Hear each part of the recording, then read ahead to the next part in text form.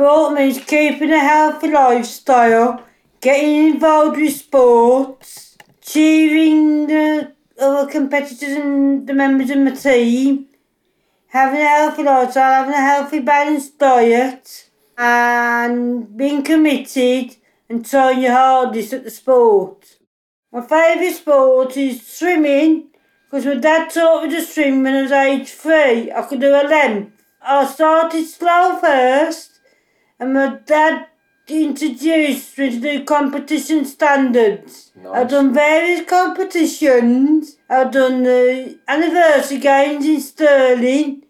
I did the national games in Leicester, and I did the national games in Sheffield. And I do the swimming element. The running, I've done Lee Valley Sports Day. I do the anniversary games. I've done Stoke-on-Trent, Birmingham, Alexander Stadium. I've done Burnham-on-Trent, Redditch. Too many to mention. Sport is very important to me because it helps with my fitness levels and it helps me work on my stamina and get quicker each time. My dad and my brother and my sister-in-law's got me all into it and my carers. I'd like to say a big thank you to my dad in memory of your swimming. I know you're not here no more. I really hope I'm doing you proud. So Dad was a qualified lifesaver and I hope you're proud of me.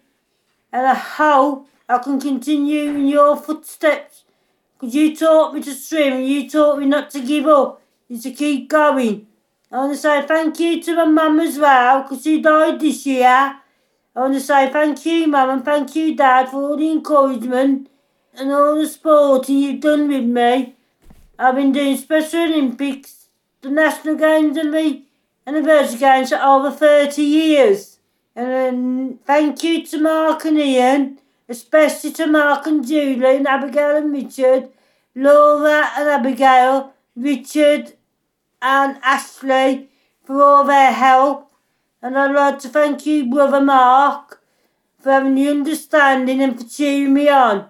Thank you to my family. I want to say thank you to my carer, Violet, who's helped me come a long way from doing the sport.